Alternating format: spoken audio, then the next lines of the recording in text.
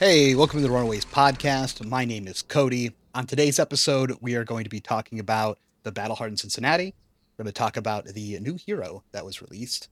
Dan is going to share his experience on the cruise. We will also actually be recording our spoiler video on the podcast tonight. However, you do have to wait till Tuesday for that segment of the podcast to come out, and we'll release that by itself. And then we'll have the main topic, which is should you main a deck? Should you have one deck? Should you have multiple decks? But tonight, I am joined with Dan, as well as the one and the only, on his first time on the podcast, the Prism Simp, the number one, Fina. I'm less upset about you pulling me away from Honkai Star Rail. I don't have to wait till Tuesday to see the spoiler card. This is broken. You do get to see the spoiler night, and you weren't aware of that before I just said it, which I just Oh, realized. that's awesome. So that will be a good segment when we get there. And then for everyone who's listening to this before, you'll see that segment released on Tuesday, which should be fun as well. And Dan just got back from the cruise, and I don't think you look any tanner, but I heard that you had a great time, and I saw you a million times on Twitter. So now you're Twitter Dan Yeah, from the Flake cruise. did a great job of posting pics of me. I think Sam posted some too. Oh, It was like- jealous. It was everybody. yeah. No, dude, the crew that we had was so good. It was like some of my favorite people, but it was like guys I never get to hang out with because it's like the casters and really there's a lot of casters and content creators and a few judges, and we're all doing like different all day, everyday things during events. So it was really cool to hang out with them. But no, the cruise was awesome. Not a lot of sun. Like the weather was very comfortable. It was like 70s every day, but cloudy and windy. So it was a lot of outside time, but no tan to show for it.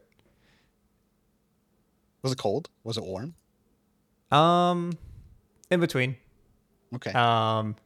Cold at night, very comfortable during the day. Never hot, I would say. None of the pools were heated. So that was interesting. But we had hot tubs. So I would like go in the hot tub, get a little too hot, cold shock myself in the pool, and just keep flip flopping. Yeah, it was a great time though. I highly recommend if anything like this ever happens again to check it out. Awesome. I can certainly share more about it if you want. Yeah. I was immensely jealous. You were posting pics at the same time we were having a blizzard here. It wasn't even me. I had no internet. I didn't pay for Wi-Fi, so I had no internet access the whole weekend. So like other people were posting pictures of me. I was hearing about new heroes getting released and Bravo's top 8ing Battle Hardens. Just crazy stuff. I don't know. I was removed from the internet world for a couple days, which is super nice. Sweet. So let's move into our first topic then. It's we're going to talk about Victor Goldmane, High and Mighty. He's the new hero who was just released, and he's a guardian. And it says the first time each turn you create a gold token with an effect that you control, draw a card. And then the first time each turn you would fail to win a clash. Instead, you may destroy one of your gold that you control. And if you do, put one of the revealed cards on the bottom of the owner's deck, then clash again. So that is either player's deck. So essentially, you make a gold card, make a gold coin, draw a card, and then when you clash, you get to kind of redo your clash, essentially, which is pretty cool. He does Well, have you get to play Arachne, right? Yes. Well, yeah, you get to redo it if you lost. Is essentially. But you can how redo their card. Use that. Yeah, yeah. So that. Oh, is it both cards, not just your own? It's either player. Yeah, so I'm saying you can like mimic Arachne and look at their top card and bottom it. Oh, and you still get the mill plan with the hammer, which you haven't gotten to yet. But so it is like most of our other hammers we've gotten, 3 cost for 4 power, and it is importantly a one-handed hammer. And so that means that you could either put a shield with it, or talking about this earlier today, just wield 2 hammers, just in case you get the negative side of the effect of this. Maybe you just want to have a backup hammer. So it has an effect. When this hits a hero, clash with them. If you win, destroy the top card of their deck. If they win, you put a -1 counter on the hammer. So that's where the dual wielding hammers could come in, where maybe you have a backup plan. Okay, well, I lost. I still have another hammer that's for 4. That might not be good enough, but like, that was a fun thought. So you have like this kind of caked in mill plan potentially with it, which kind of lends itself more to that cosplay Arachne comment that you had a minute ago, Dan, where we get to manipulate the top cards of the decks a little bit. We get to kill cards off the top of the deck. So maybe we see a fatigue-oriented style with this Guardian. Could potentially see you go either direction, where the gold token extra draw, maybe you just have a value-oriented game plan. I think it's going to be really interesting with this hero. I agree. I keep seeing people comment that like its effect, like its negative side of the hammer is like really bad. So maybe you can't play it as like real fatigue.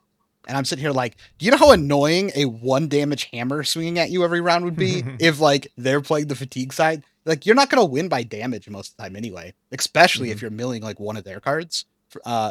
And you have to lose a clash and you have a second shot at the clash. Like it's actually kind of hard to get counters on this.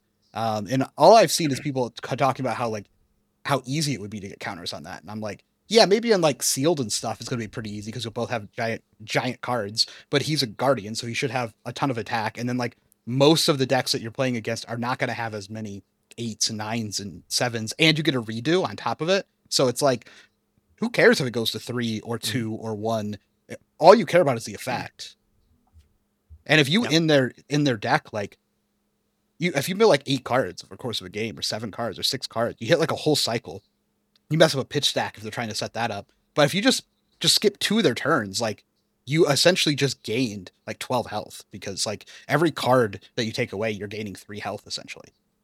And messing with their pitch stack also can like be an important factor of your anti-fatigue strategy, where like they're trying to set up this end game to beat you because they understand your fatigue. Well, now you're stopping them from enacting that game plan by messing up their pitch stack. So it means that they might have to beat you on a different axis. Yeah, it's a really powerful effect. I remember I was laying on the beach when I heard about this card. Again, no internet. Yeah, just rubbing it in more. Just having the perfect day at Coco K. It was amazing. But all the other guys were like hyped up about the new hero and the weapon, and they were like explaining the effect to me and the 4 power. I was like, I swear to God, this better not be another one-handed weapon. Like, I feel like Guardian gets such special treatment. Like, they get the best weapons in the game. And by the way, here's a shield you can just have for free. So it seems pretty strong. At least he doesn't get the ice shield. And you're not trying to fatigue in like Guardian mirrors and stuff anyway most of the time, right? Like you're trying to just like play value hands at that point. Yeah, you just sideboard it out when it makes sense, right? Yeah. Play a bigger hammer. But it gets like an aggro deck. Like you're sitting across from Fi and you're just like, this thing is never getting to 0. Like it doesn't matter if you're fatiguing them. You're playing against a Fi, you're not going to get your hammer to 0. Well, that then depends on if you're playing the non-attacks. I've been reserving judgment a little bit on like evaluating the new hero so far, because we don't have the full picture. And like in his case, a lot of what we've seen has just been like non-attacks and such. And it's like, well, am I trying to clash with Boast in my deck? Like, what does the texture of this deck look like? And I think we don't have the full picture yet. Because like, am I going to execute this inconsistent strategy by throwing these cards that literally can never win a clash in my deck? Yeah, that's a good point. I think you also, so you have like 2 shots on your own deck as well if you hit those cards. So you have to fail a double flip against like an aggro deck who's obviously running mostly like 3s and 4s. You have to fail that 4 times to not have a win condition through damage to your weapon. So you have to lose a double flip 4 times. It's all math you can build around. Yeah. I think it's pretty good. Yeah. It'll be interesting. I don't know if I'm excited about it. I don't really like built-in fatigue is a lot less exciting, I think. Yeah. Especially you could also incorporate like top of deck manipulation cards to further improve your odds, like Fate Foreseen and such. Yep. I agree. And then also, is it only for Shield that Guardian can remove counters from? I know they have all those cards that like no one ever plays. Yeah, there might be a card that exists that does it. You're right. Yeah, I was wondering it on Twitter though. Surely someone would have been like, "You can do someone this must combo have. that costs 8 resources." Yeah, but you start like refunding getting the things off of your hammer later in the game. Yeah, it might exist. Maybe he could just buy a new hammer. That sounds on flavor for him. Wait, that'd be fun. Spend 3 gold, get a new hammer. I think going back to the hero, something really interesting, like drawing a card in a game where you get 4 cards a turn is like insane. But like historically, Guardian scales kind of poorly. Yep. with cards, right? Like you don't have a bunch of go agains. Like if you had, I don't know, 3 blues and a crippling crush, unless you draw exactly pummel, I don't know what you're. Well, I guess you're an arsenal there. I guess he can cantrip if we ever get anything that's like make a gold, right? He can just like cantrip that Oh, card. that's true. Yeah. But I don't think we're gonna get any of those have go again. I mean, we might, but he needs like a shock charmers. I feel like a consistent mana sink, right? To always get value from the extra card. Some of it could just be him trying to fix the Bravo problem of like Bravo can have these like turns where he's like, I have all the time in the world to do my thing, but my hand is butt cheeks. Let me try to filter through my cards to find a relevant threat with these golds. Yeah, that does seem strong. Yeah. I think Sigil would be like insanely good because you're drawing cards, but then if you're clashing, you don't want Sigil. So he's interesting. Also I think fun- he's a deck building puzzle, and like you said, we need more pieces. Also, an effect like Crown of Seeds definitely seems like it would be ridiculous in him to be able to like filter even more cards, or also like when I gold into a doo-doo card, I can just set it and get rid of it. Thankfully, he's not Earth. Thank God. I don't know. He has potential. That's agreed. That's I see this. I see a lot of like potential. I also see a lot of pitfalls as well. I mean, is it he the only person who has like a real ability off Clash as well? Like no one else is really built around Clash. Yeah. He's no Betsy, but he looks cool. Yep. And then his weapon, I believe, is like rare.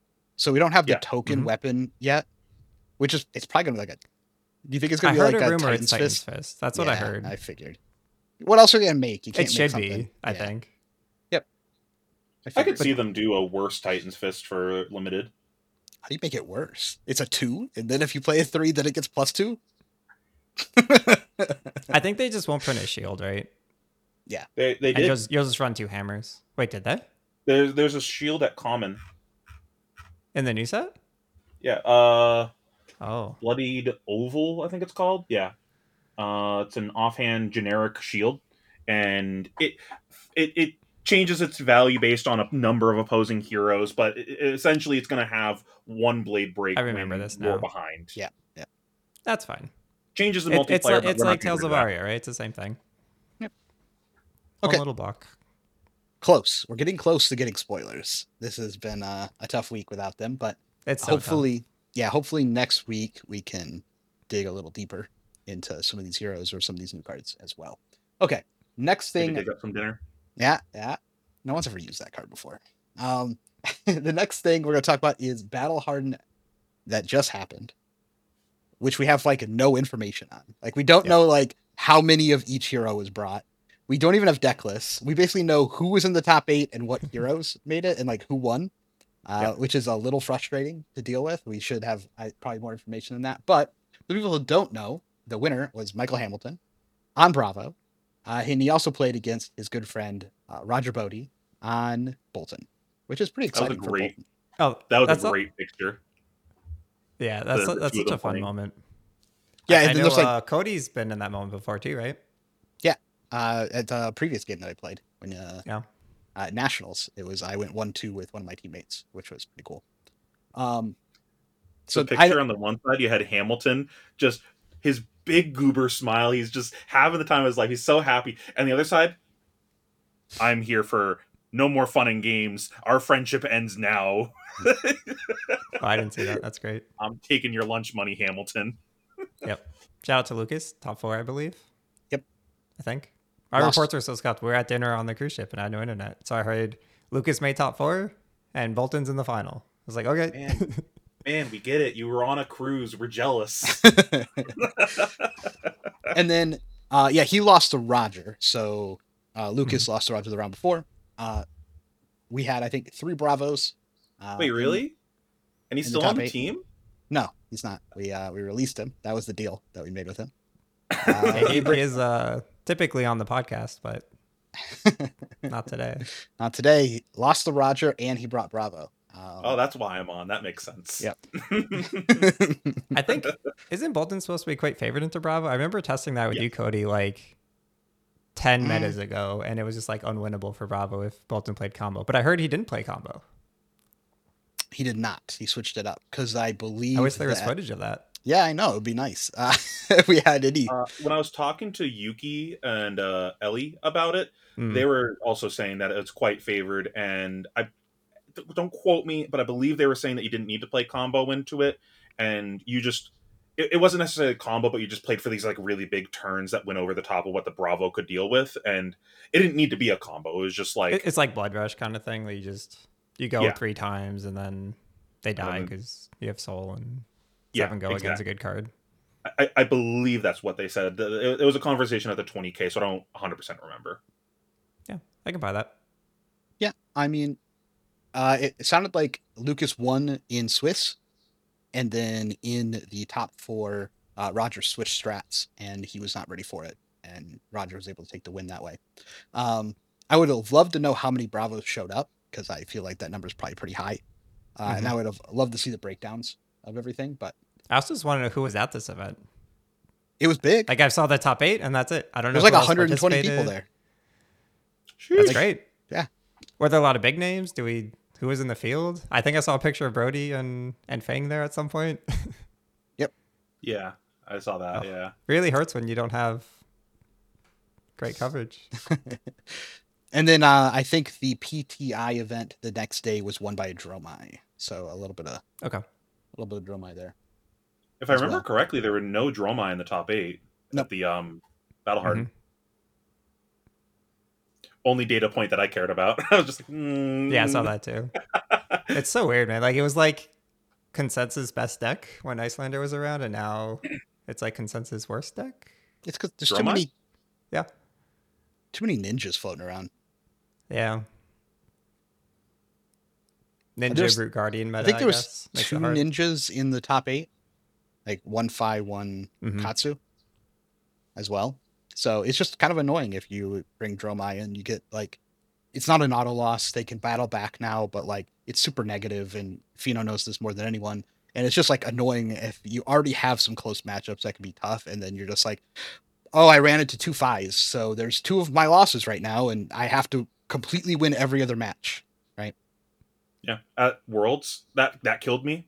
Just Mhm. round 1 ran into Phi, whiffed a turn 1 Tomotai, lost the game instantly. Though I will say at the 20K, I think I was 3-1 into ninjas. So Yeah. like that then flipped. Like I same thing happened. I got the turn 1 against one of them, turn 1 Tomotai. This time I didn't whiff. So it was like completely different game. But that's just like Dromai being a very variance heavy deck now, and I don't enjoy that, but it is what it is. Not the point of the conversation though.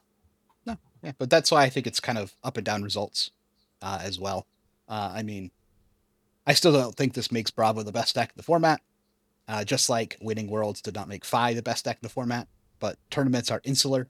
You cannot always see what is the best by what wins or what tops.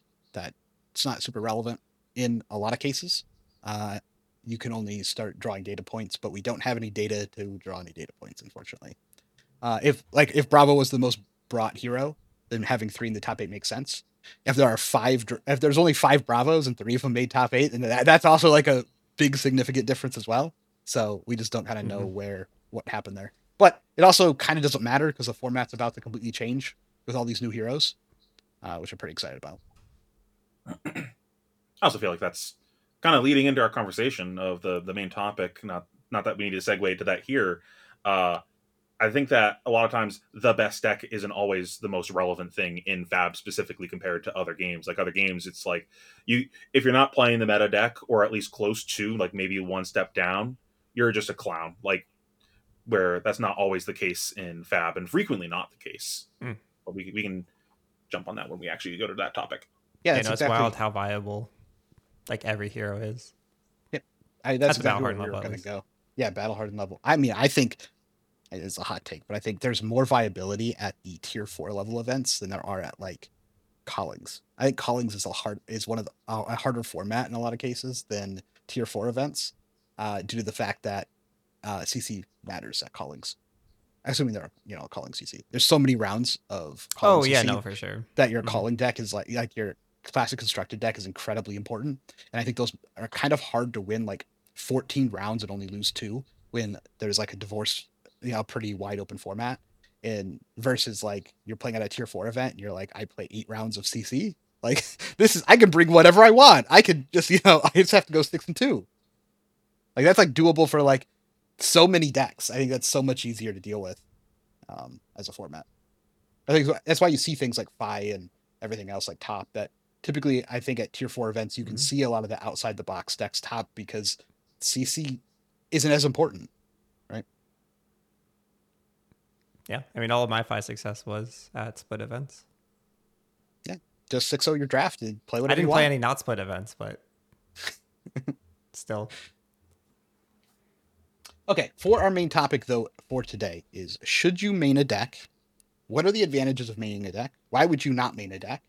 Do you think this helps your win percentage? Is this is it better to just be able to play whatever's good? Who wants to start us off a little bit on this topic? I'll start. I think the number one thing is that it's kind of dependent on how much time you have and what resources you have access to. If you're constrained on both of those, I think you 1000% should main a deck and just get really good at it and learn all the matchups. As you have more time and resources, I think there's obviously a ton of benefits to being flexible so you can adjust to the meta and that kind of thing. I'm like pretty in favor of having a main deck, even if you're not playing that deck at any given event, like having a fallback when things are getting a little scrambly leading up to the event, like some crazy Dash.io just went 16-0 and the whole meta just shifted. Being able to fall back on a deck, or if like say you're innovating Dash.io and you realize, oh, this deck actually just loses to any deck with a 4-block in it, having Fi to fall back on, like in my case, is really helpful. Fina, thoughts? I 100% agree with that on the whole time aspect. I am definitely someone that falls into the one trick category in this game. It was Prism, then it was Dromai, then it wasn't New Prism, so it was still Dromai. You're even more of a one trick than most one tricks. You one trick a class. Mm-hmm. That's a good statement there. I think there's other aspects of this too. Arsenal Pass actually had an episode about this recently, and I definitely agree with a lot of their points on that. Where there's also just becoming a specialist in a play style, where it could be like. I haven't had really the opportunity to flex this in another character in this game yet, but I don't actually feel like I'm an illusionist main. I feel like I am a specialist in this particular play style, and we've only had 2 heroes that are really reflective in this play style. Dash, with the item plan, kind of touched on it a little bit, of this more grindy, permanent-based game plan, where I'm trying to take this game to an inevitability game state, and I can win through this. Guardian doesn't necessarily play in that same way. It's really just been illusionist that's like really in this niche, and then a little bit of mechanologist.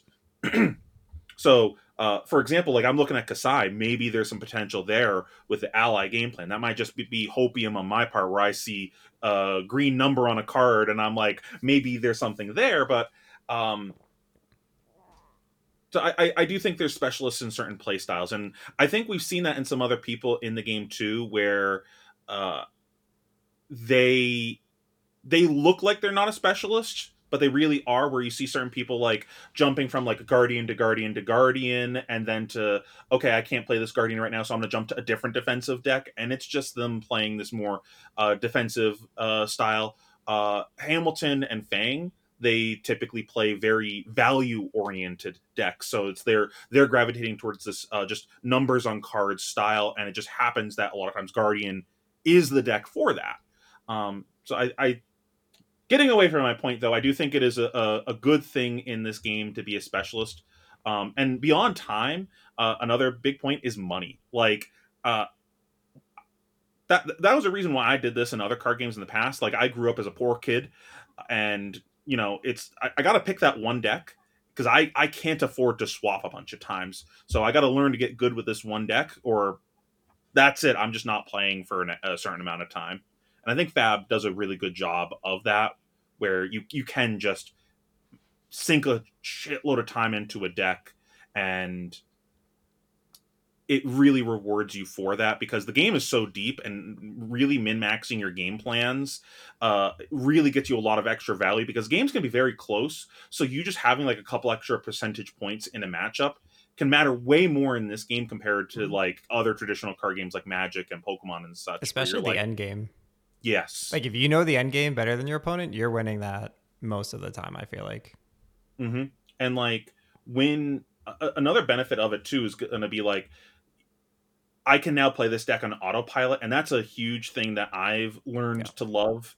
Because prior to this, I could not do that until I started playing Prism, and I noticed the difference when Prism LL'd and I had to learn another deck, where I'm like, turn to turn, I am like in the tank about a hand every other turn. It is exhausting to play card game tournaments. It is so exhausting. Yeah. I mentally fatigued so hard at the calling. I forget the Charlotte, the Nationals too. At the end of the day, I was just so mentally fatigued from having to think so much constantly. But then once I got to the point that I could autopilot Dromai, that wasn't the case anymore. And then I have that extra mental space when I actually have to think about a turn once or twice a tournament. Mm-hmm. Yep. I mean, I used to be a one-trick. I one-tricked two things. They were both got banned. And then I spent a year flubbling around on decks I didn't like. And it was a lot harder to be good at the game when I didn't like the deck. I guess I don't have a play style, perhaps. I just have to like the deck to want to one-trick it. And when I like the deck, I kind of obsess about it. And then I just like find every little piece of it. And I haven't found a deck since my first love, which was Chain, got banned. And then I moved to Prism. Got ninth at a Lil with Prism, and then immediately it got banned. And I was like, come on, you're killing me here. And then I just spent like a year just playing whatever I thought was good at every event. And while I did decent, cashed a bunch of events, it wasn't the same level of like understanding that I had with the other two decks, right? And like my Prism wasn't the same level as my Chain, but my Prism understanding was much better than my understanding of like Oldhim or Fi or the other things. And I could play them at high levels and I could win events with them, but they weren't like, it wasn't the same. It's just it's different on like the minute levels. When you're building a deck for like one matchup and you have a sideboard slot that's like a blue that you put in just for one matchup because your deck count just needs that extra blue to tick it up. Like that's like a level of understanding of a deck and its functionality that like you just don't get when you're switching around between multiple different decks. So while I would got close with Icelander. We did. Icelander was the like closest I've been in a while to having what you're describing. No, I think a great example of that minuteness was I think that was calling Indy with that missed shackle. If you want to tell that one. I mean, yeah, it's just like when I was playing against Hamilton, in probably my worst punts, definitely my worst punts I've ever made in a card game in my life. But we're not talking about that part though. We're talking about the yeah. I can't talk about it without. You didn't have to mention it. You lost the game. Yeah. Earlier, don't have to. That's how it works. I think it was like round 3 or something, like 3 or 4. I played an Art of War, and he like stuffed my Art of War turn like really good with his one Blizzard. It was running one Blizzard in the deck, and because I got stuffed, I knew I needed to skip a shackle, so I could buy myself one extra round to set up my combo because my pitch stack was going to be off because I was getting stuck with cards in hand. But since I've played the fatigue match so many times, that was something I could do on the fly. I think it was mentioned like, oh, he missed the shackle, but I intentionally skipped my shackle to buy myself an extra turn because I got stuck with like 2 cards in hand on one of the rounds. So my whole count was now off. So I had to like reset my count to a certain point. And like that's like a level of adaptability that you just don't get with decks. Well, one, they have to be strong, but 2, you don't get that if you don't know it down to like every level. If you've never been in that situation before. I knew that I've played so many fatigue matches that I knew if this Art of War gets stuffed, I have to like buy an extra round for my combo turn. We would have like whole day sessions where like you and Joe would go over how to properly count your pitch and you would do it visually. And yeah, it'd be like 10 of us just practicing counting our cards. Like I want to get there again. I want to find a deck to get to that like level of expertise again. And I've been trying all year. I just cannot find anything. Icelander was very close. I would say it's my 3rd favorite deck I've ever played, but it wasn't enough for me to get to like that level of individual detail. But I would love to find another deck that I fall in love with. So that's kind of the risk of like main decking. I will say my playability after both Prism and Chain were LL'd dropped, and I had to like put in a I bunch was more in hours. shambles when Chain went away. Yeah, you had to Yeah, put. I was couldn't like, pop anything for a while I was either. like Like hurt. when I lost Prism, it was like a year before I got my next stop. Yeah, it was all we knew. It's like I just play Chain. It's so good. Why would I not? And then they said I can't play it anymore. So like that's like one of the risks of being just like so hard into one deck or one style. Once it's gone, trying to relearn the game. And now things are going to rotate a lot faster. While I would like to be a one trick again, this whole last year has been me playing basically every single deck in the game, in bringing them to higher level events, and then being okay with bringing decks to those events. So I think that's a good good for us and as a team and the people who've been practicing multiple decks moving forward. But like it's always a risk now with the increased amount of LL points. I think just your deck just disappears. Like I remember I would watch an interview with Mara, and she's like, I've never had to worry about Dromai disappearing. But if Dromai wins this next event, it's basically gone. And it didn't end up happening. But it was like a real fear. You put all this time in, and then all of a sudden, like one win or one big win, and it's just gone. Yeah. I don't want it to be the focus of this conversation. And like I've talked about it at length before, but I've been pretty vocal about the fact that I don't really like how Living Legend is right now. And I kind of want to leave it at that, but like I don't like that things can just disappear like that. I don't like the lifespan that heroes theoretically could have in the game, and I don't know. I'll leave it at that. Yeah, no. The oops, my favorite hero won the Pro Tour. Guess I can't play that ever again. Does feel a little bad. I think it's a little dependent on how Living Legend goes. Like if that becomes like as played as CC or close to it, then I think everything's fine. Yep, I agree. If they give us some Living Legend events this year, oh my gosh, I'll be so happy. I get to play Chain again, and they made it a little bit more keep playable. balancing the format. Yep. I mean, I also cool don't like a system where players have direct impact on the legality of cards. But we directly impact what's Living Legend by our. That's what makes the game kind of special too. Like you also get into loopholey things that like what's going to be the thing that gets the win at the event. Like we've had multiple heroes floating on that edge of 2 points, and for sure there's some amount of events where there's some handshaking going on of what actually won the event. That so it's like, I mean, I agree. But they have to get to a point for that to even be relevant, and at that point, it's kind of a matter of time. But Prism and what was it, Briar? You can't say that. We got to wait for that to be relevant. I don't know. My take on all these things is always it is what it is, and I'll do what I have to do to succeed. I agree. I mean, I think when you're first starting the game, you should find a deck that you enjoy playing and play a bunch of it. But once you start going positive at your armory, this is what I would say for a new player. Pick up one deck. You can try a couple different decks, borrow a deck or something, but find a deck you like, and then just only play that deck. But once you start going to your local armory every week and going positive, 2-1, 3-0, however many rounds you guys have, you need to switch decks if you're a new player. Because you need to start learning the rest of the decks at that point if you're brand new to the game. I see a lot of newer players. Obviously, if you can borrow a deck or afford to buy a new deck, if you can't, then just lock in your one deck is completely fine. But I would say I see a lot of players start getting success on a deck, and it makes them like never leave.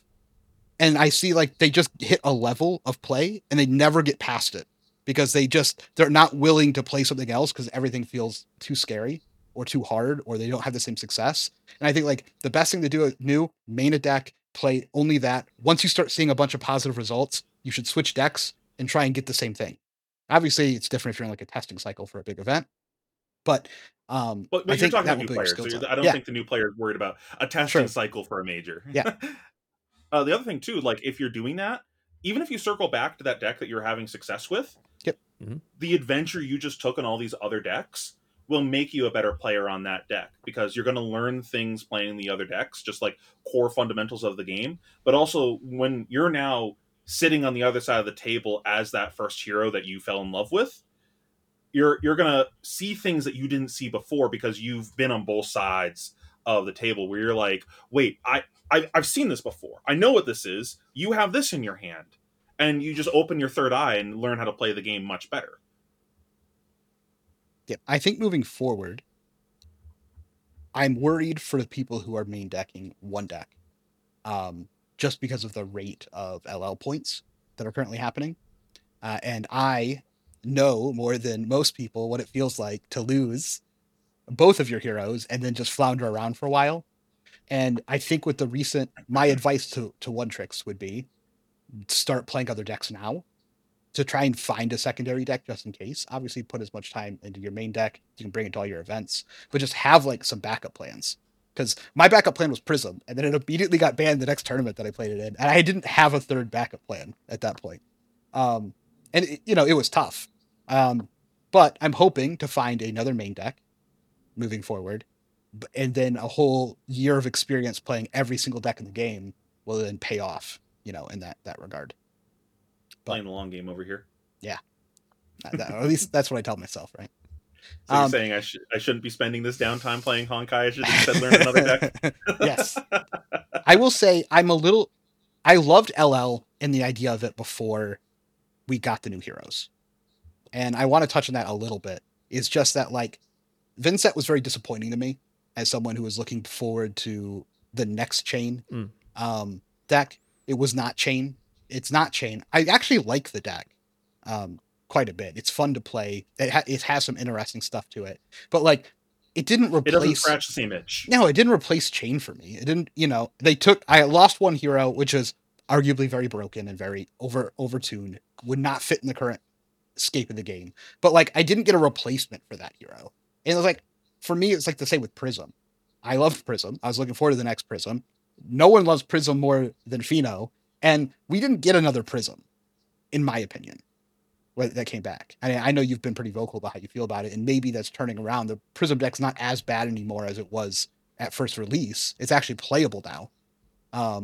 But I didn't feel like I got my hero back. The biggest thing is, like, the identity of the deck didn't feel the same in either case. Yeah. Where, like, I know for you, a big part of Chain, and then you liked it in a different way with Vincent, was like the puzzle solving of it, of like the minutia. And you loved that with Prism too. On old Prism, you loved the minutia of all these little details of the during the game and everything. And it's just not quite the same with either of these new heroes. So they were both very complex heroes in different ways. Like Prism, with your playing with life total of how close can you get to death to create board state and just like stabilizing, where with Chain it was this like 19D chess of setting up your pitch stack and creating this crazy late game, and neither of them quite do that. Like even if we ignore meta relevance of Prism, for example, just the gameplay of it isn't the same. Me just going ooga booga play a herald doesn't hit the same as that strategic feeling you had playing auras. Like you felt very in control of the game when you did that, even when it felt like you were losing. And the amount of agency you had over the game, like that was a big part of old Prism, agency. New Prism, you're just like, yep, I can either play a herald or I can play a herald. Like I don't my hand isn't modal. Yeah, to me, I think the like hefty bannings we saw of the Living Legend format kind of says to me that they're treating that as the solution to what you're both describing. Like, we're not going to get one-to-one replacements, right? But if we have a good, healthy format where you can just play your favorite heroes that are really strong, then I think that works pretty well. That does introduce the Oldhim issue that people are complaining about. Like, why did he get super nerfed and now he's unplayable? But I don't know. They can't solve it all, right? I'm so hopeful on Living Legend like that. Mm-hmm. I personally need Living Legend to be good, because that's going to be the thing that I sink my teeth into and becomes my favorite format of any game. I mean, I can see it being the most popular format for sure.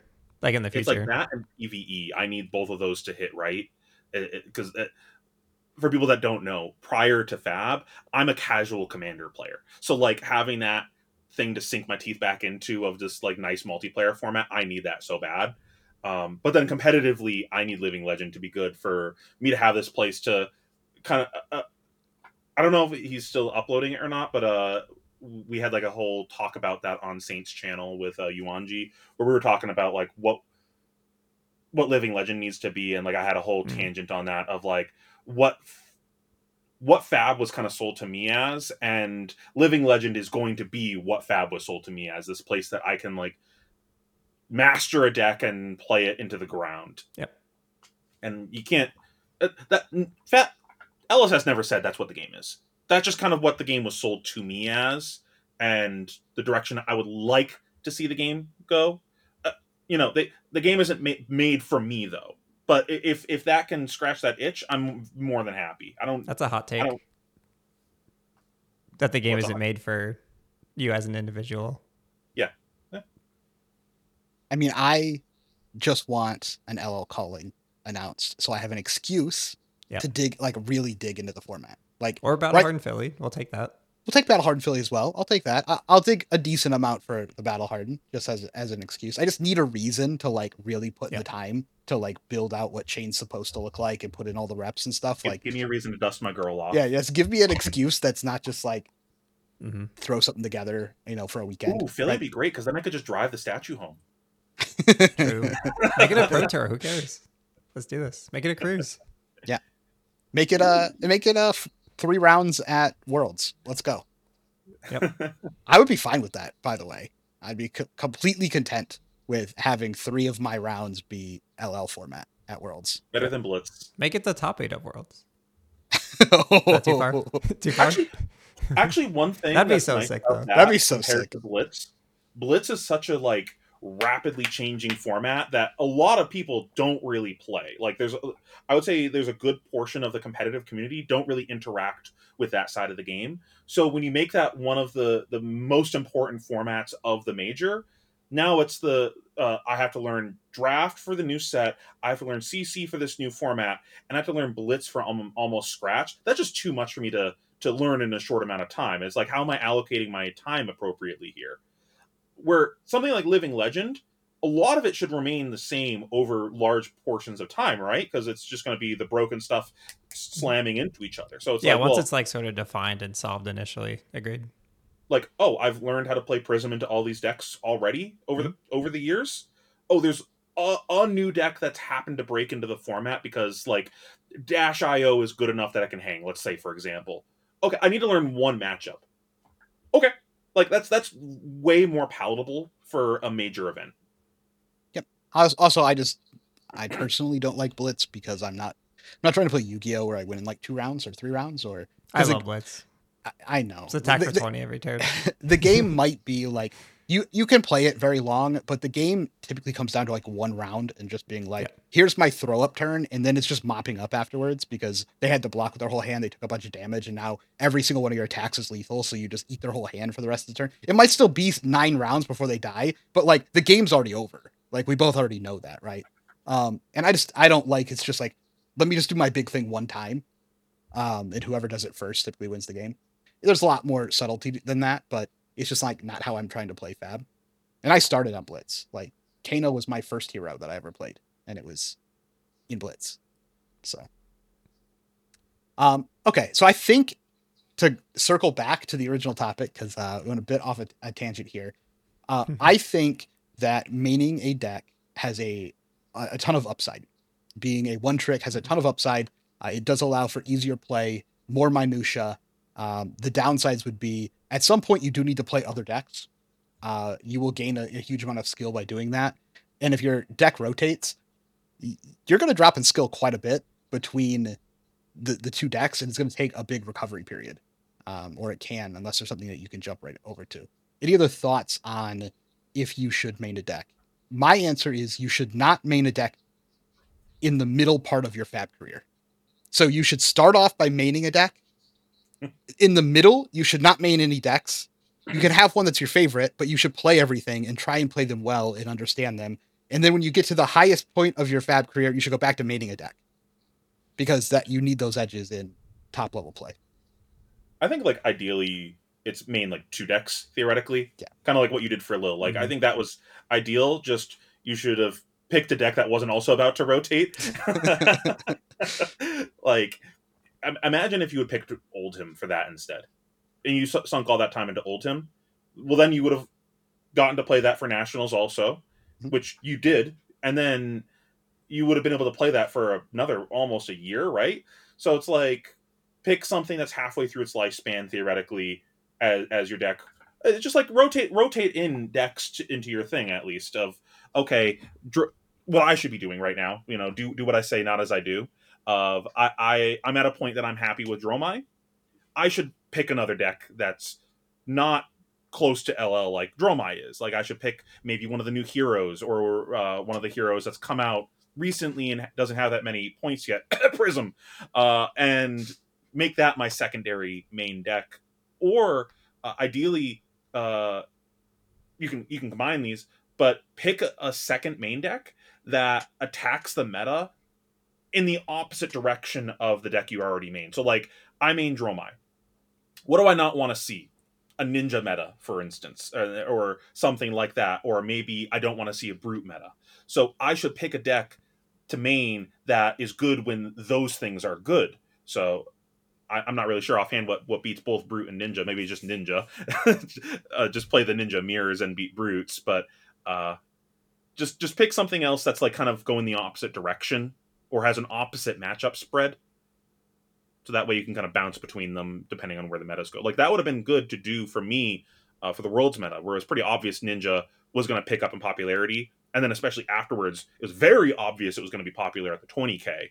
So maybe I should bring something else that's better in that situation. I didn't really have another thing that was as comfortable with Dromai, so I just sent it both times. Yeah, I think that's a really good point. Dan, final thoughts on the topic? No, I just agree. I think there's a lot of benefits to maining. Like for me specifically, like getting done with my games faster is like a huge benefit I've learned. I've dabbled in the fatigue world this year, and I've determined that's not something I can really consider for tournaments. I thrive off of the 10 to 20 minute break time I get by playing my proactive decks, my first cycle decks. So keep that in mind too. Cool. Now, next we have a bunch of Discord questions. These questions are asked by people who are a member of our premium Discord. If you would like to have your questions asked in the next episodes, feel free to join the link below. So let's start with the first question. And it says, I know it is early to ask, but do you think any of the new heroes will have weird problems? For example, I can see Olympia having not a good way to spin the gold, and Victor maybe not having enough cards to make gold. And that's from Millen. So is there any of the new heroes that stick out to you that just kind of go, oh, this is kind of a problem and I don't know what to do with it?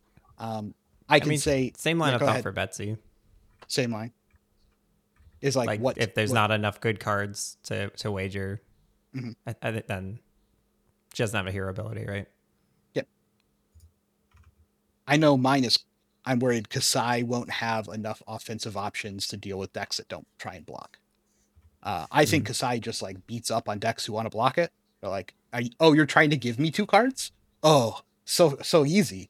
But as soon as they're just like, no blocks, you're like playing a whole different game. And I'm worried that she's not going to get a way to get over that hump, and that'll just be like her downside, right, to her deck.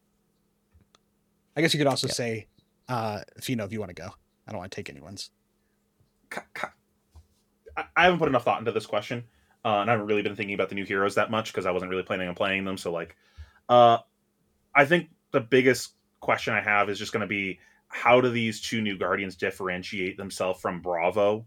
And not really a problem for the heroes necessarily, but kind of it's not really the answer to this question, but a problem that I foresee, and I would like to not see this happen, would be these heroes are really tied to mechanics specific to the set, like wager and such. Is that going to be something that we see future support for in other sets?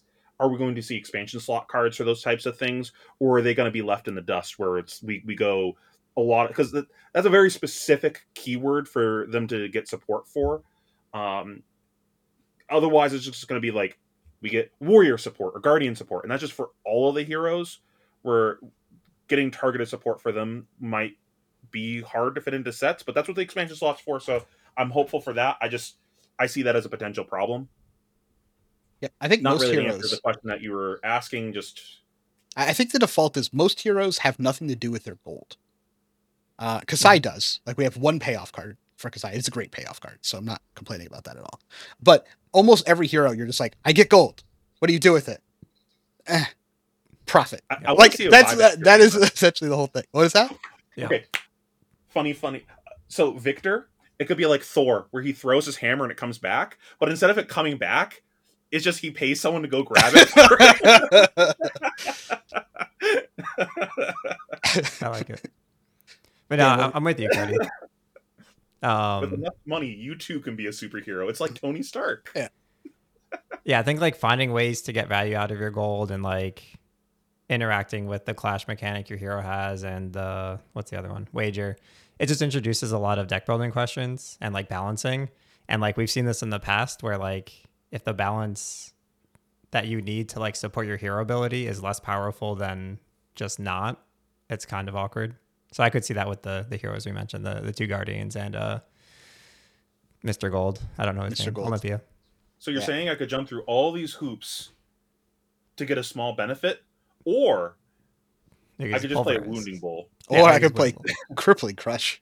That's my big thing. Is like, bravo, there's new stuff, and you have Crippling Crush. Just rotate WTR. But I think what you want to see is like consistent, like easy to do play patterns on these heroes. Like Betsy's, you play the one pump, you pay 2, you attack your weapon or whatever. Like that's pretty good. But it's 3 cards. It's like I don't know.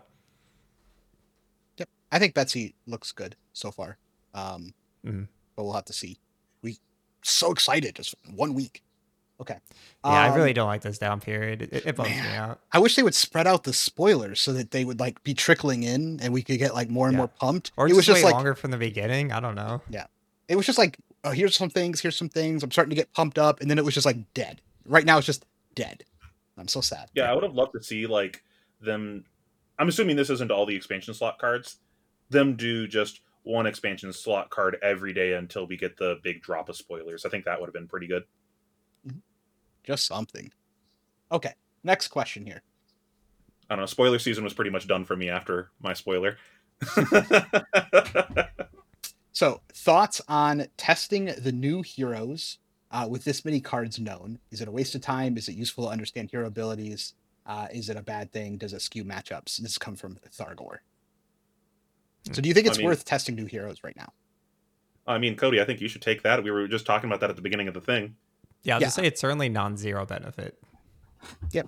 I mean, I've been testing Kasai with current cards, and I've never played Kasai. So I was like, I'll build it with what we got, and then I can easily slot in new cards because I'll know the issues, right? And I know what cards are like. What are my B tier cards? Like, what are these cards like? They're in here because I need cards in those slots, but I don't have enough good ones.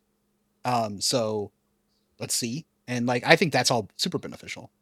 So playing Fab is typically more beneficial than not playing Fab, unless you like really need a break or something. But I would say you should play them if you want to play them.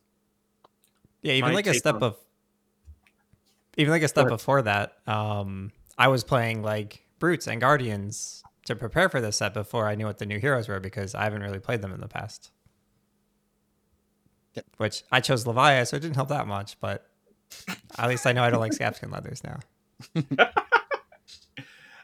I think my take on that is a little different.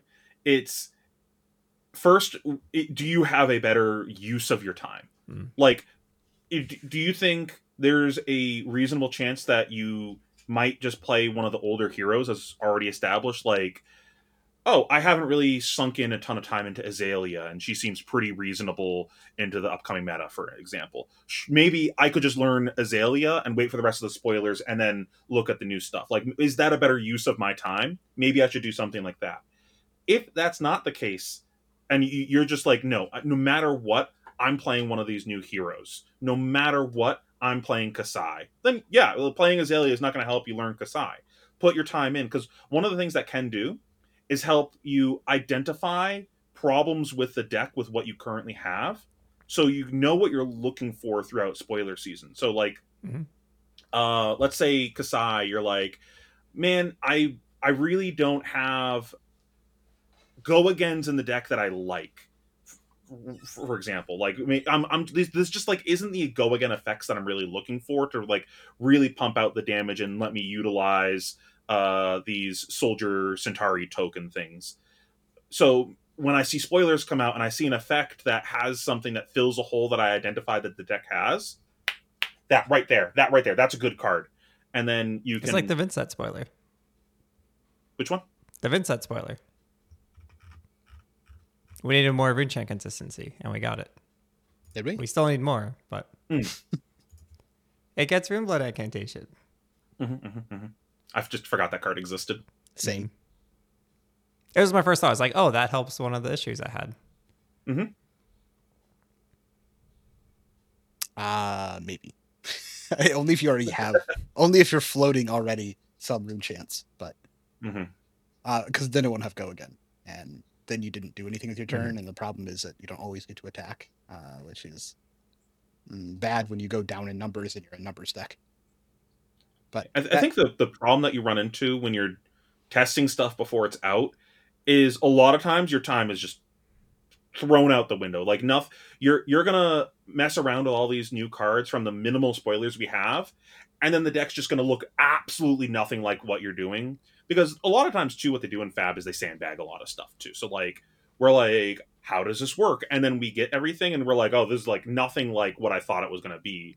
And if you were trying to go one direction and then everything came out and it's completely different, well, everything you were doing over here just like didn't matter, and you just wasted a week of your time.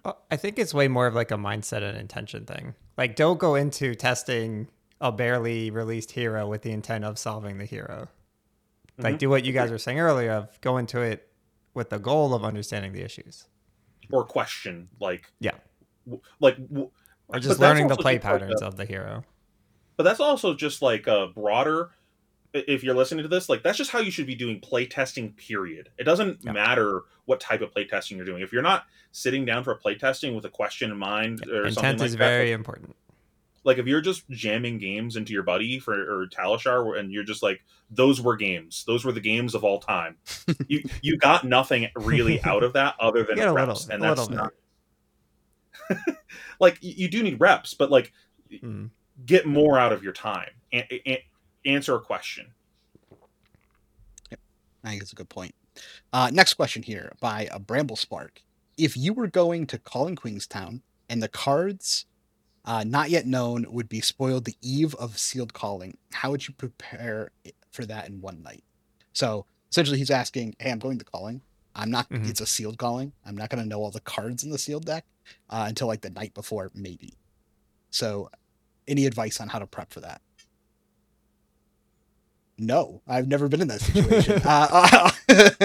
That's my initial thought. It's like, should we do a live stream for the people? Have fun. Have some prep. Have some prep. No idea. All the people at Queenstown would watch that. I'd say probably don't cram. Like don't try and memorize every card and like dissect every card. I don't know. Just find the first thing that's I got nothing. It's sealed, so it's value, right? It's just value in sealed most of the time. So just... we just did an episode on this. Yeah. So you don't really need to know all the cards. You can open them and you'll be like, oh, a 3-for-7. I put that in deck. Ooh, another 3-for-7. I put that in deck. You just... Whatever gives you more numbers in sealed and you have like a good pile of, because this might be a kind of grindy seal format, just like off the top of my head. You just isolate how many big number things that you have that are very efficient, and then you just play that deck. Yeah, like that's just like rely on the fundamentals. Yeah, that's how I think you got to tackle it. I think a good use of your time, because in this scenario you are on very limited time because you got to sleep. Like I think it's far more important to go into the event well rested and not be a zombie. I think just spending time talking about the cards with like your buddies, maybe even just get on Discord with some people if you can, and just talk about the interactions and the cards themselves and see if people see things that you don't see. So that way you can go into it with more of an idea of what's going on than the person next to you. Because you're going to just figure out stuff just talking to people a lot of the times. Like, oh yeah, you're right. This 2 costs are really good in bright lights because a lot of my cost curve is revolving around my weapon that costs 1 or something like that. Yeah, maybe I should go more towards 2 for 5s. And like, if I was just going on heuristics, I would only be going for 3 for 6s, but maybe that's less efficient than a 2 for 5. And like, obviously you're just going to play both in that scenario. But you being able to identify those kind of like little obvious things just by talking to people that just maybe weren't obvious to you, I think there's a lot of value in that. Yeah, I think I would start by immediately reading all of the token weapons, and probably reading the rare weapons too. But like, read the token weapons once we know them and how they interact with the respective heroes, and then kind of just use that to figure out what cards work best with each. Yeah, and maybe try to identify like how each of the heroes is trying to win and how they lose, and just like really broad strokes types of things. And I think one of the harder things when you're early on in limited format too is going to be identifying where your generic or like dual class cards are supposed to go. Like, if I open a bunch of let's go to bright lights again. If I open a bunch of the 1 cost pumps, where do those go? If I'm just first looking at the cards, I'm just going to go, that doesn't block for 3 I sleep. Where if I open a ton of reds, maybe I was just supposed to be max, but I didn't realize that's where those are supposed to go. So just kind of identifying the homes of all of the more open cards. Mm-hmm. Yeah, I think to your earlier point, if you have access to a team or the Runaways Discord, ask us. Like, post pictures of the cards, be like, hey, is this what's the best here? Like, what should I be looking for? That kind of thing. Ask questions. Work together. Great. Next question here, also by Fighting Walloon. It says, with 3 Bravos in the top 8 of BH Cincinnati and 0 Azalea, does anyone owe Lucas an apology? And I will say no. He didn't win, and we did tell him he wasn't going to win. And he's not here, so... But in a more serious... I don't know. If the best players in the room are going to play Bravo, then Bravo's going to win. Yep. It is what it is. I would also say... No offense to anyone else. Michael Hamilton's pretty good at the game. So is Lucas. Except for Lucas. We can give offense to Lucas. Mm-hmm. Yeah. I don't think... I think we talked about it a little bit earlier, but I don't... In a serious note, like, I don't think results of a tournament reflect the actual state of the game in most cases. They just reflect the people at the tournament and the who showed up on that day or what cards were drawn on that day. I still... And we don't have enough stats to be able to back it up. I think Bravo is good, and I think we said it on the podcast that Bravo is a good deck. It's just like really linear, pretty straightforward, and like you just get in bad game states where you just can't win, and you're just sitting there hoping the whole time, and that's like just not a way we like to play the game. And that's like, some of us just don't like the deck. Yeah, but he did well. It also doesn't tell the full story of like Swiss. Correct. Like, oh yeah, I know nothing about this event other than Lucas made us to top 4, and then Roger and Michael played a friendly game in the finals. Like, I don't... Like, you could see some Bravos in the top and go, wow, Bravo must be really good into what I have as a perceived meta. And then you just realize Bravo just didn't even play any of those decks. What happened in the tournament cannot be reflective of the actual metagame. Yep. But I think we did say he was going to top with it. He just was going to lose. Oh yeah, he was always going to top 8. Yeah, he was always going to top 8. It's Lucas. He's a genius. He just believes in himself enough. Next question. Important. It is. Are there any CC heroes that feel like they are 1 or 2 new cards away from having a much bigger impact in the meta? And that is Sketchy Man in White Van. Certainly depends on the quality of the card, but just, do you think there's any decks in that position where if they got 1 or 2 new good cards, then they would just go like generically good, like a 0 for 4 type or 0 for 5 type power, right? Maybe like more than 5. that. I mean, like, if Max got a tutor for the mech suit, then I would choose Max. Like, it's true. It depends, right? Like, that's too far, obviously. I mean, I'm thinking like Vincent is 1 Channel Mount Heroic away from being a good deck. Like, I think it just needs 1 payoff. Like, just give me a reason and a catch-up mechanic to play the deck.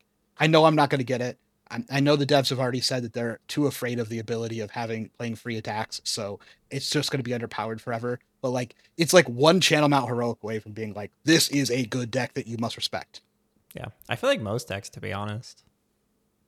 Yeah, I was gonna say Runeblade Ninja just as a whole. Like Mm. they are sometimes doing very powerful things, but not consistently enough. Mhm. You make that consistent. Like if we lived in Magical Christmas Land where Ninja and Runeblade always did the good stuff in the deck, well, those decks would just be broken. But that's not reality. Maybe reprinted Unbanned Belittle. That would do it. Okay. Next question here is, what sleeves do you use? Do you double sleeve? And how do you store your cards for easy access? And that's from Julian.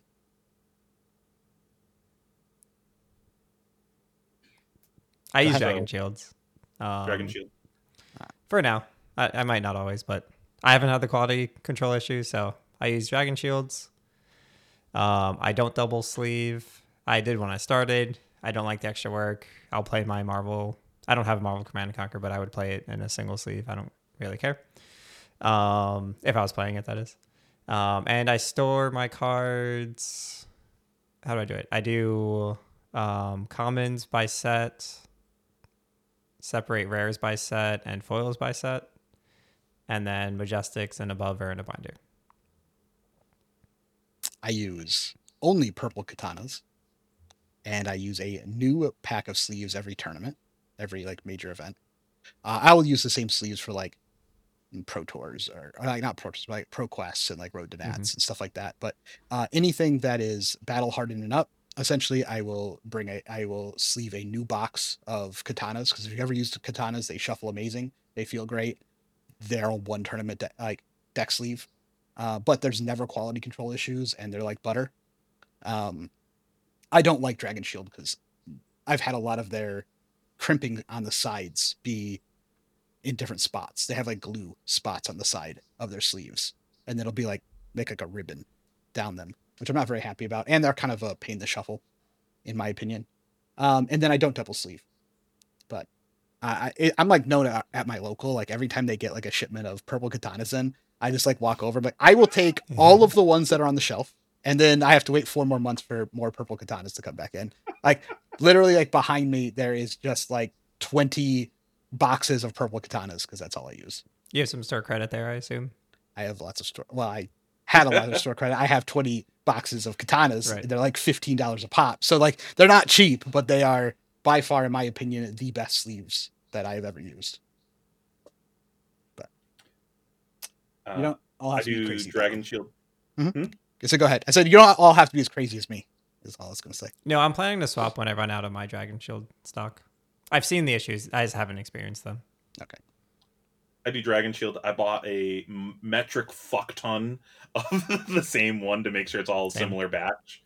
And I do the same thing every major. I brand new pack of sleeves, and then what I do is I end up just re-sleeving my deck for the major, and then just using those same sleeves all through the whatever the qualifier season is. And then qualifier season's over. We're going into the next major, and I re-sleeve around then, so that way I can kind of break them in over the next week. I'm weird. I double sleeve sometimes. It depends. Like, I put Marvel Dragons in my deck. I am now double sleeving. But before, I was like, oh, there's nothing of value in this deck. I don't care. As far as storage, I'm not good about organization of storage with my stuff, but I usually try to like have I'm knocking everything over. Have just like a binder of my playables of just like this is my deck building binder, so that way I can the intent, and I usually don't end up doing it because I'm lazy, is bring it with me when I go to events in case I need to like change something, so it's like my expanded sideboard or whatever. Was there anything else in that question? I feel like I missed something. No, you hit it all. Okay. Next question here is from McNutty, also known as Dan's brother. And it is, what do you think are the weaknesses of the new Kasai in CC? Oh, you already hit on that. We did already hit on it. It's the decks that say no blocks, I do more damage. Yep. So if they're blocking you, it's great.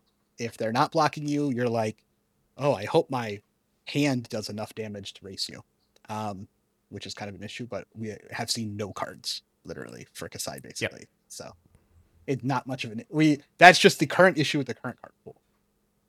And then that kind of goes to that point earlier of you play tested, you identified a problem, so now you know what you're looking for in spoilers. Okay, something that can either scale really well value wise or punishes that kind of play style.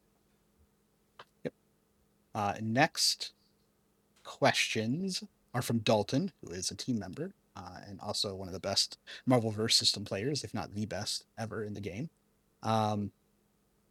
His first question is in line with this: is what is your favorite TCG, current or past, to play other than Flesh and Blood, and what did you like best about it?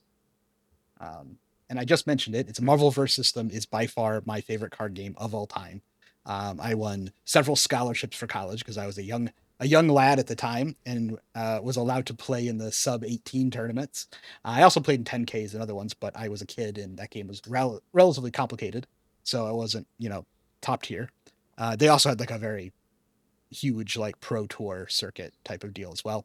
I love that game because you could deck build almost anything in the game together. Some things were meant to be, but you would basically get like a class, but you could mix classes is the best way to think about it. And you could mix 3 classes and you could just keep mixing classes together as much as you wanted. And obviously there were a bunch of downsides to that, but that was pretty nice. And also there was a thing called the formation step, which is you have permanents on the board and you have to arrange them in rows in certain ways based on how you think your opponent's going to attack you in order to protect them. And it was incredibly complicated, which made it great. And certain things couldn't attack from the back row and certain things could only attack from the back row. And so like, it was trying to balance this around and you couldn't like protect a guy unless you had a guy behind him. And so like, it was pretty cool. I bought like a core set on Black Friday for like $8 to play with my brother. It's got like 400 cards. I have no idea how to play, but nice. I hope one day to play it. Is that still an ongoing game or? No, they did like a living card game version of it. It's not the same game. It has different rules. Okay. But the original game was great. It was my favorite of all time. But Dan, what is your favorite card game of all time? That's not Flesh. Yeah, my previous one was Star Wars Destiny. That was my first like game I competed in. Before that, I played like online games. I tried a Magic Draft and I just got like roll sharked and dumpstered by like a 12-year-old. So I was like, maybe this isn't for me. But no, Destiny was the first game I got really into. Found it fun. I had a local store, so it was perfect. I went to the first World Championship. It was like my 3rd month playing, and I did like way above my expectations. I was like, wow, I got to keep going to these events, and that's kind of why I play so much Flesh and Blood and travel so much. My favorite current game that's not Flesh and Blood, is Alpha Clash. I'm dabbling a little bit in that game. I like the art and that they're making like their own IP, like Flesh and Blood. They're doing comic books and stuff. And the game's pretty fun. It's like super degenerate. Like every card is like a 2-for-1, way above rate, and you're just throwing haymakers. Fina? So, obviously, Flesh and Blood would be the answer. That is best card game I've ever played in my entire life. Not even close. Not close. I could go on for hours gushing about Flesh and Blood. So there's like 2 games, Magic, the easy answer, but that was, spending time with friends and just had a good community and everything. And honestly, it Magic didn't even matter for that. It was just the people that made it good. As I said before, Commander, I was a big Commander player and that we had a great Commander community and I still have a soft spot for that. I wish that was still, ongoing. If that group didn't die, I would have never actually played Flesh and Blood, to be honest. Like the only reason I even looked at Flesh and Blood was because it died the same week they like made the announcement of the end of the MPL for Magic, and then Rudy or the professor made the video talking about Flesh and Blood. I was like, all right, I'll try another fucking game. I'll try something, and then I was like, wait, this game's insane. For actual gameplay though, my favorite game I ever played was a digital card game called Duelist. Me and Ethan will talk about that sometimes. Game's so good. Really so good. Yeah, that was... Wait, are we playing Duelist 2 or no? I haven't been, but that's been because of Flesh and Blood. Okay. I have it downloaded. I also don't want to I don't want to regrind my collection. That was a pain in the ass. But I played the shit out of that. That was like the only other game I really took seriously. I was like top 50 on the ladder every month. I actually did content for that game back in the day too. Oh, it was so much fun. If I imagine like 99% of people watching this have no clue what the hell I'm talking about. Essentially, take the game, like the card game mechanics of Hearthstone, get rid of like all the RNG bullshit of that game, and play it on an isometric grid with turns that function kind of like Fire Emblem, where you like move all your guys and they move all their guys. If you've ever played Genesis Battle of Champions, it's kind of like that, but way better. I tried that game for a hot second, being like, ooh, isometric grid TCG, say less. And then I played it and I was like, that ain't it. It was just mechanically very, very good. And I have a soft spot for pixel art too. So I don't know. The game was just really, really good. I always played Abyssian. That was my class. That was real fun. I played the one where you made the creep tiles that you'd get enough creep tiles and then you play the card that just dealt the damage to your opponent for every creep tile you control. It was very Dromai-esque of just hitting this inevitability. I love playing the inevitability decks. Yeah, I think that game was like not marketed properly. The game is very good, and everyone that I know who like tried it was like, this game's great. Like, but just not enough people tried it or even heard of it as well. But no, Duelist is a great pickup there.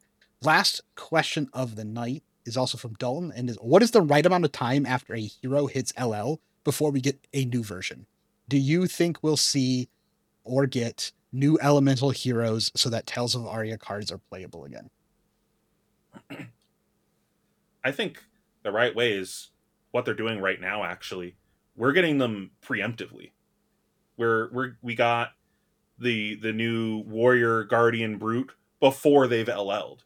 We got the new Mechanologists before Dash LL'd. I think that's the best way to go about it, because now you don't have this period of time where you're like, now what do I do? Well, you already have this transition path. Maybe you already, I'm a Dash main? Well, this new Dash looks interesting. Let me sink some time into this. And now when your hero leaves, you've already spent some time in the new hero, so it's less painful. I really like that. I hope they keep doing exactly that. I think it's a good point. I mean, to answer the second part of the question, I don't think we're seeing an Oldhim replacement for a very long time. And I don't think we're getting elemental card heroes for a very long time. I don't expect those replacements to actually happen anytime soon. It's too powerful. Those card bases are too strong. I don't think you can make a Guardian that's like Earth and Ice. Like, I just don't like it. It's just too good. You got to start banning stuff. He doesn't have to be Earth Ice. True. He's an elemental hero. Yes. I agree. I think they're going to lean on classes as replacements and not the class plus talent combination going forward.